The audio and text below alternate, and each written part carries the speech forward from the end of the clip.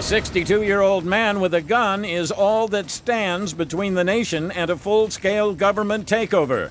This is the Onion Audio News. I'm Doyle Redland.